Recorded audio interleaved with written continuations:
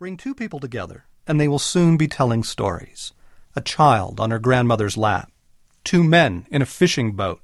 Strangers stuck for another hour in an airport. Or simply run into a friend. What do you want to know? How was your weekend? Fine is not a good answer. It's just not satisfying. You heard something about a mariachi band, a fifth of tequila, and a cat, and you want to know more about that story. Look at our fixation with the news. Every morning and every evening in every part of the globe, billions of people read a paper or tune into the news. Why? Because we humans have this craving for meaning, for the rest of the story. We need to know what's going on. Our boys are ambushed somewhere in Asia. What's happening over there? A virus is rampaging on the internet. What do we need to do to protect ourselves? Somehow we don't feel as lost if we know what's going on around us. We want to feel oriented to our world. When we turn on the news, we are tuning into a world of stories, not just facts, stories. Story is the language of the heart. After all, what's the world's favorite way to spend a Friday night? With a story.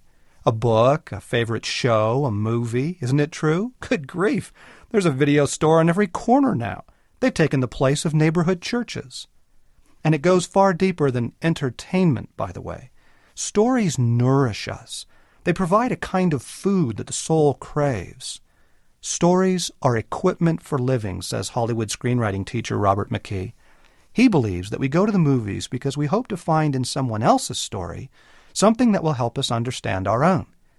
We go to live in a fictional reality that illuminates our daily reality. In other words, stories shed light on our lives. We might know that life is a journey, but through Frodo's eyes we see what that journey will require. We might know that courage is a virtue, but having watched Maximus in Gladiator or Joe March in Little Women, we find ourselves longing to be courageous. We learn all of our most important lessons through story, and story deepens all of our most important lessons.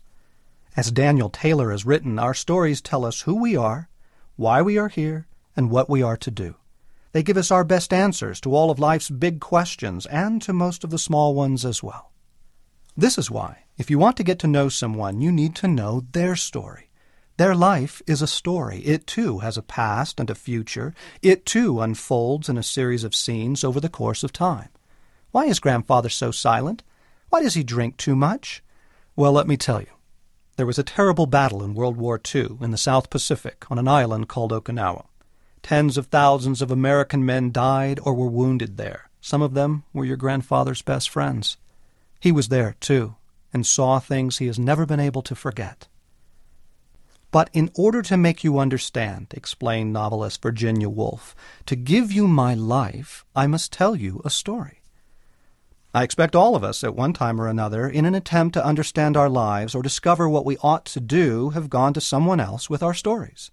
This is not merely the province of psychotherapists and priests, but of any good friend. Tell me what happened. Tell me your story, and I'll try to help you make some sense of it. You seem stuck. Things fall apart. What does it all mean? Should you have chosen a different major after all? Were you meant to take that teaching job? Are you going to find someone to spend your life with, and will he or she remain true? What about the kids? Are they headed in the right direction? Did you miss an important opportunity in their lives, some key moment along the way? And if crucial moments are about to happen, will you recognize them? Will you miss your cues? We humans share these lingering questions. Who am I, really? Why am I here? Where will I find life? What does God want of me? The answers to these questions seem to come only when we know the rest of the story. As Neo said in The Matrix Reloaded, I just wish I knew what I am supposed to do. If life is a story, what is the plot? What is your role to play? It would be good to know that, wouldn't it? What is this all about? Seeing our lives as stories is more than a powerful metaphor, wrote Taylor. It is how experience presents itself to us. We have lost our story. And here's where we run into a problem. For most of us, life feels like a movie we've arrived at 45 minutes late. Something important seems to be going on, maybe. I mean, good things do happen, sometimes beautiful things. You meet someone.